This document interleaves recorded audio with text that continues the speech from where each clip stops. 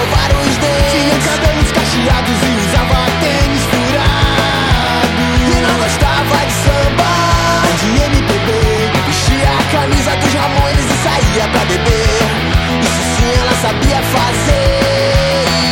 Ligava se alguém lhe falasse que ela era meio anormal, pois pra ela tudo aquilo era tão normal.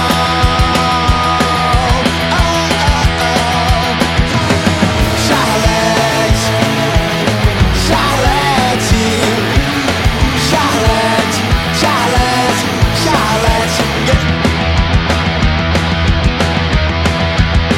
Ela culpava os seus pais por ter nascido no ano errado. Dizia que tudo que gostava já tinha ficado no passado, e não gostava do que via na TV. Pra ela só era preciso um toca-disco e um L